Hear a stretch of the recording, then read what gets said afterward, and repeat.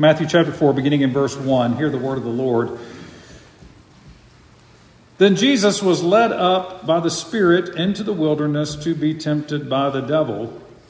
And after fasting 40 days and 40 nights, he was hungry. And the tempter came and said to him, "If you are the Son of God, command these stones to become loaves of bread." But he answered, "It is written, man shall not live by bread alone, but by every word that comes from the mouth of God." Then the devil took him to the holy city and set him on the pinnacle of the temple and said to him, "If you are the Son of God, throw yourself down, for it is written, he will command his angels concerning you, and on their hands they will bear you up, lest you strike your foot against a stone." Jesus said to him, "Again it is written, you shall not put the Lord your God to the test." Again, the devil took him to a very high mountain and showed him all the kingdoms of the world and their glory. And he said to him, "All these I will give you if you will fall down and worship me." And Jesus said to him, "Begone, Satan, for it is written, you shall worship the Lord your God, and him only you serve." And the devil left him, and behold, angels came and were ministering to him.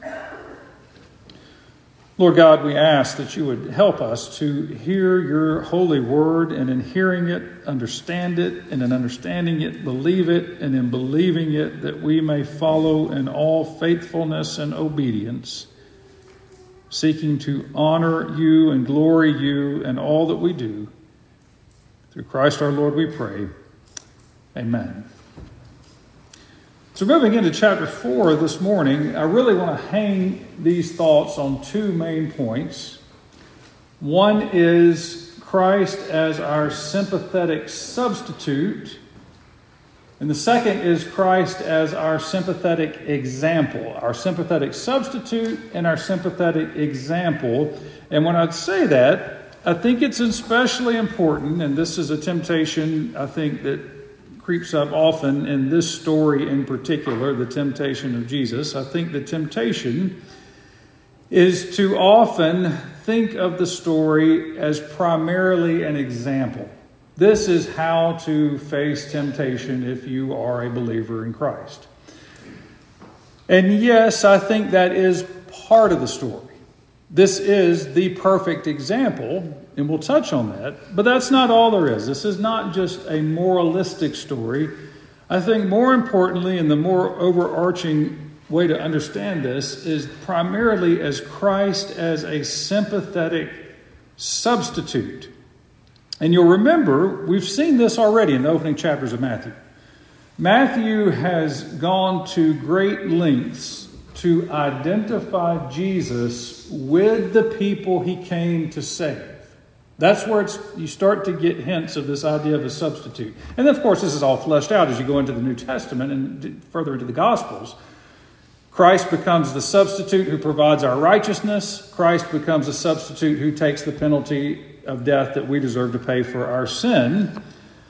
But Matthew is queuing that up in these opening chapters by clearly identifying Jesus with the sinners that he came to save, clearly identifying Jesus with Israel and the fulfillment of all that Israel was supposed to be, but turned out they couldn't be, identifying him with us as sinners and all that we are supposed to be, but turns out we can't be.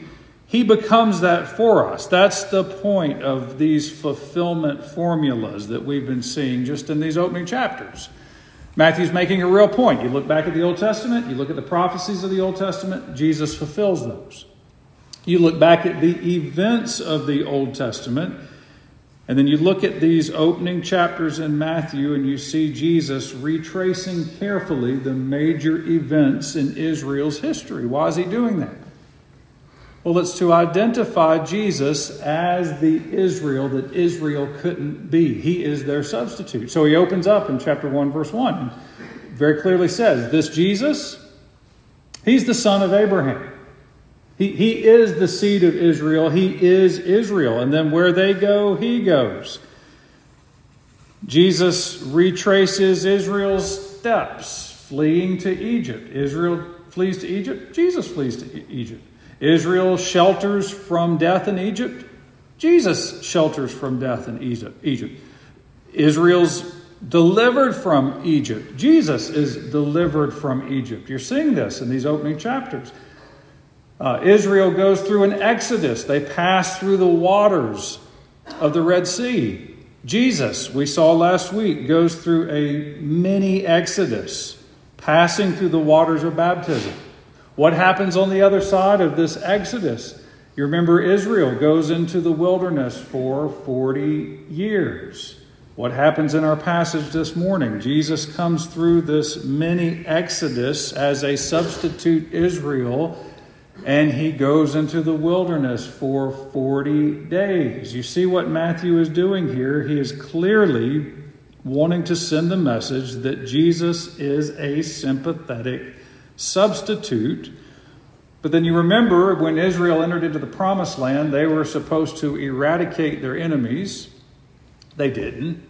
They failed to do it. They couldn't do it. They refused to do it. But here's where you start to see this perfect substitute, and he's getting it right. Because Jesus goes into this 40-day wilderness experience. He also is confronted with an enemy. But where Israel failed, Jesus succeeds. And he begins here, as his public ministry is launching, to send the signal. He has come once and for all to put to death itself, to put to death Satan himself, to put to death sin itself. And he is, and he will be victorious. That's what you see in the passage this morning as our substitute. So don't think of the story as primarily as an example. We want to think of it primarily as Jesus presented as a substitute. And as he comes to this time of temptation, the real question is, how is he going to save his people from their sins? Is he going to pursue the path of a mighty warrior conqueror and establish this militaristic kingdom, this geopolitical kingdom? And I think that's at the heart of all three of these temptations. That all three of these temptations are, in some shape, form, or fashion, the temptation to bypass the cross, bypass the role of a suffering servant, bypass going to the cross and dying for the sins of his people, adopt the role of king by skipping over the role of servant.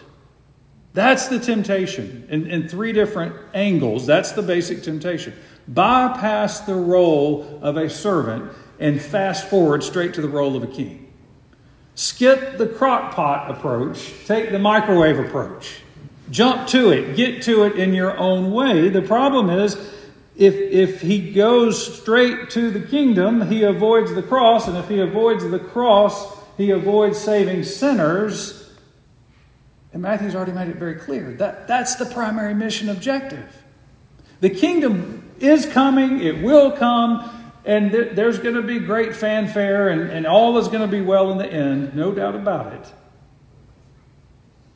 But the New Testament tells us we're not there yet.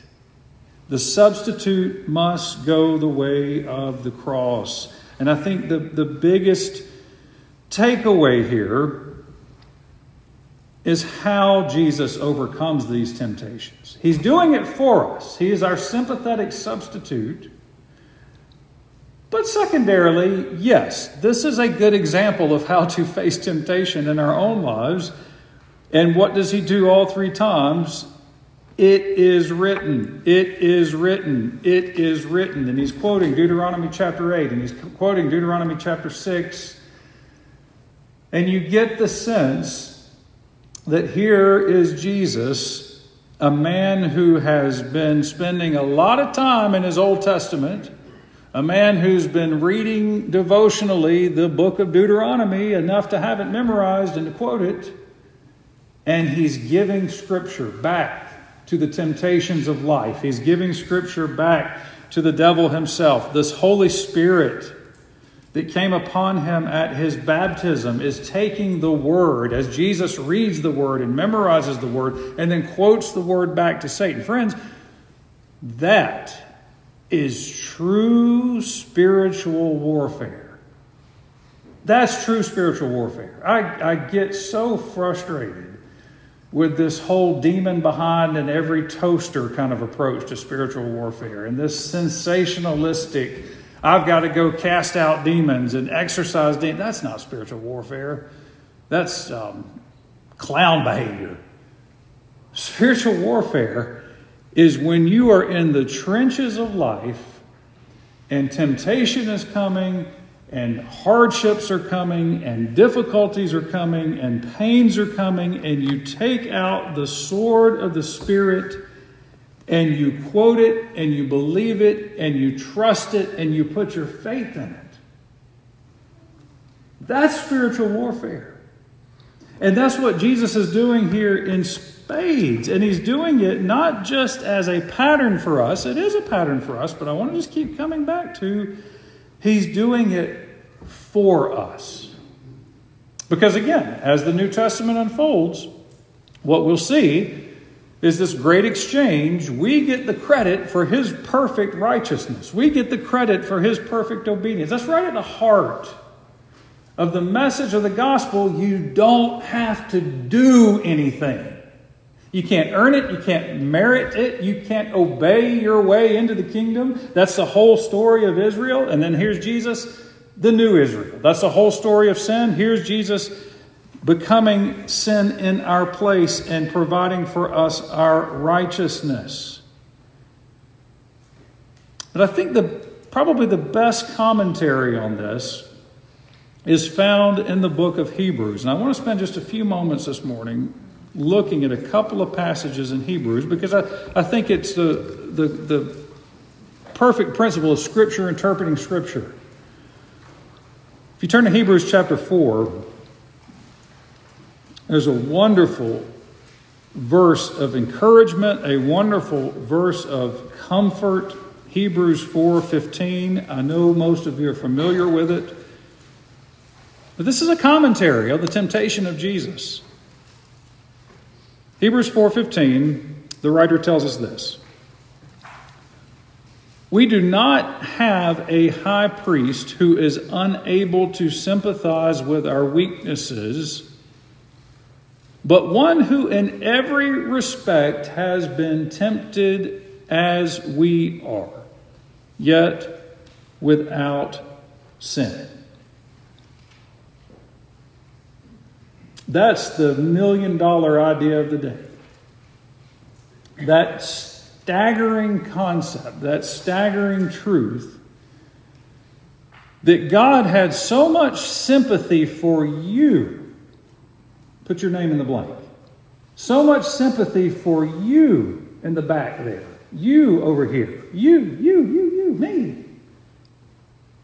So much sympathy that he came to your aid, and he took on a body, and he took on a human soul, and he took on a human mind, and he took on human emotions, and he took on human weaknesses, and he took on all the sufferings and muck that comes with being a human being in a fallen world. He took it all on himself.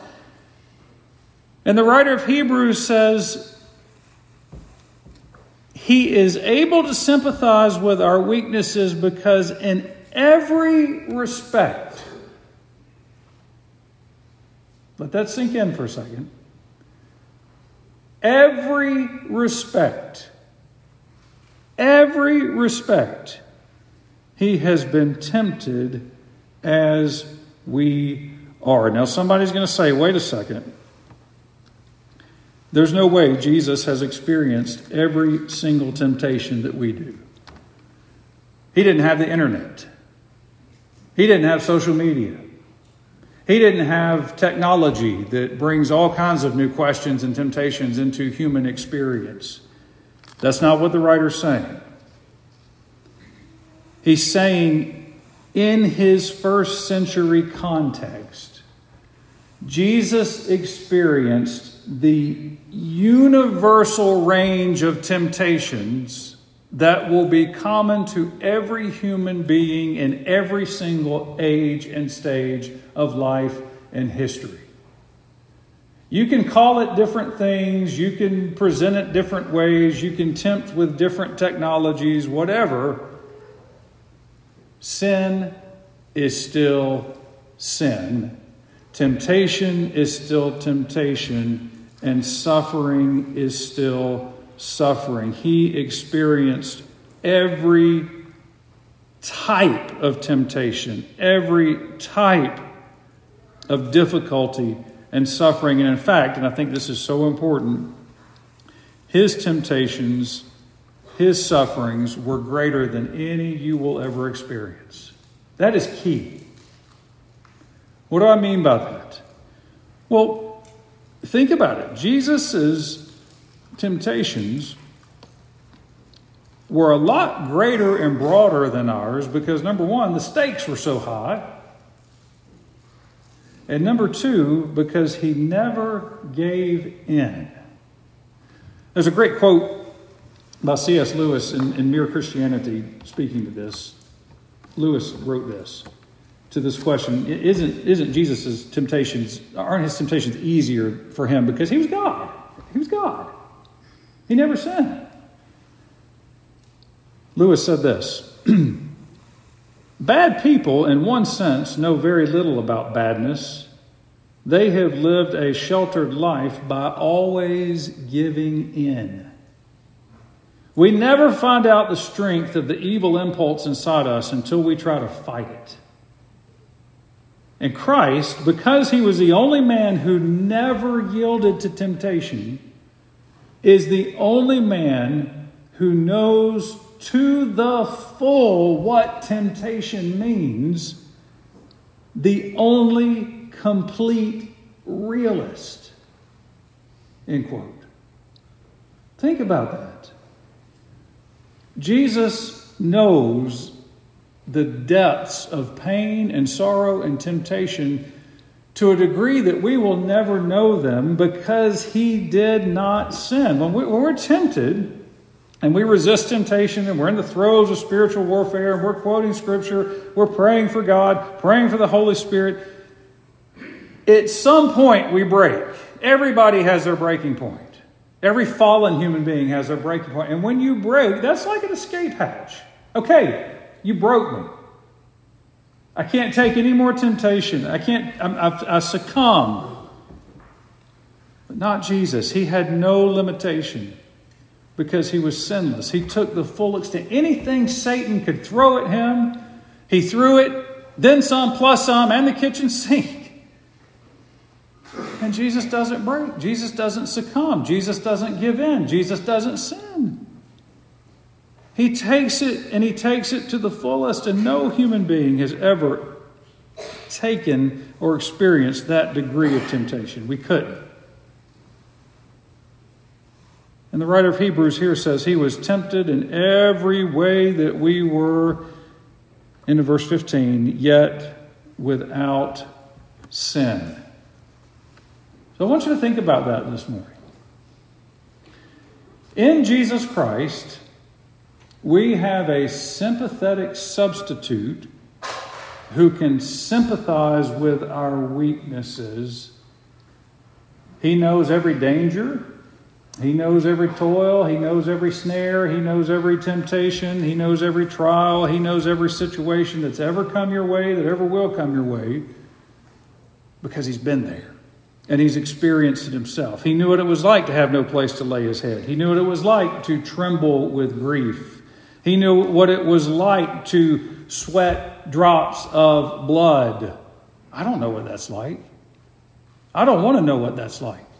I'm glad I have a Savior who did that for me.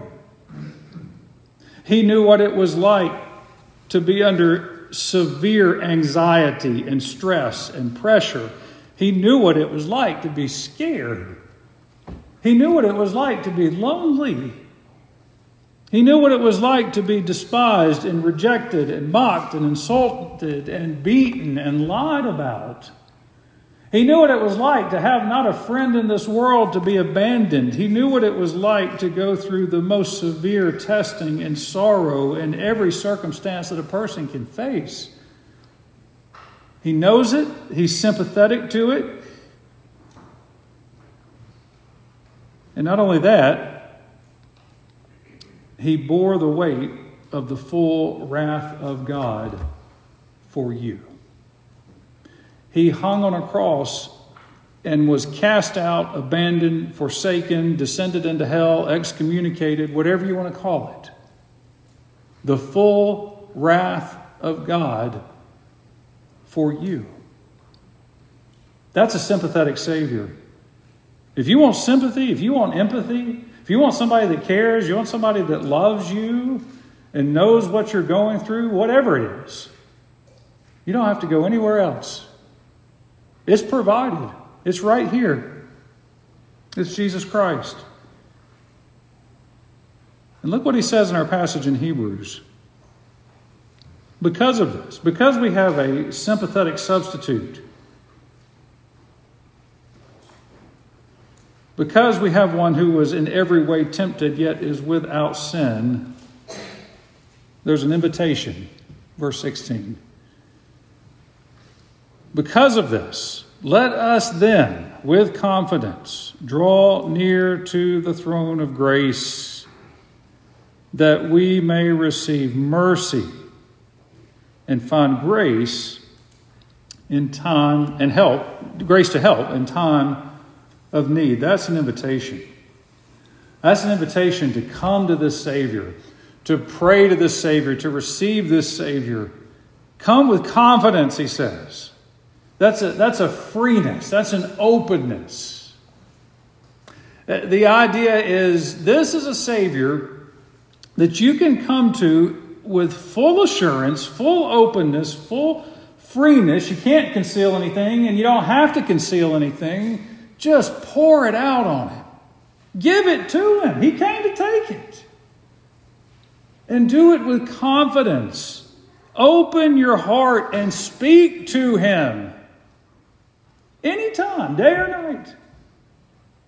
And he'll hear you, and he'll love you, and he'll support you, and he'll strengthen you. And look what it says. He will give you mercy and grace and help in the time of need.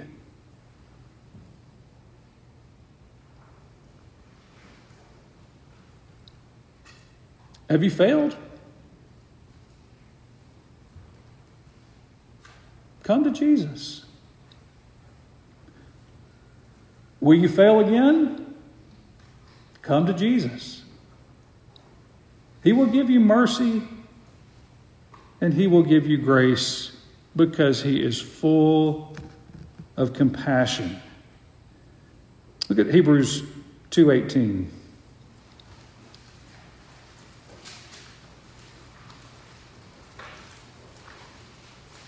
It's another precious promise. Because he himself has suffered when tempted, he is able to help those who are being tempted. We can come confidently and openly to the throne of grace and find mercy and help that is perfectly appropriate for the situation. What else could you possibly hope for? Acting on our behalf during the 40 days of temptation, Jesus perfectly obeyed to the nth degree, following the Holy Spirit, quoting the Word of God. And here we are 2,000 years later, and the invitation is still, come to me and find grace, help, and mercy. I've done it for you. Heavenly Father, we thank you for the rest that is offered in the gospel. And we thank you for the perfect obedience and righteousness that is offered in Jesus Christ, our sympathetic substitute. Lord, would you please help us take these words to heart and to be comforted? And we pray these things in Jesus' holy name. Amen. Friends, let's stand and sing our closing hymn of response, hymn number 715.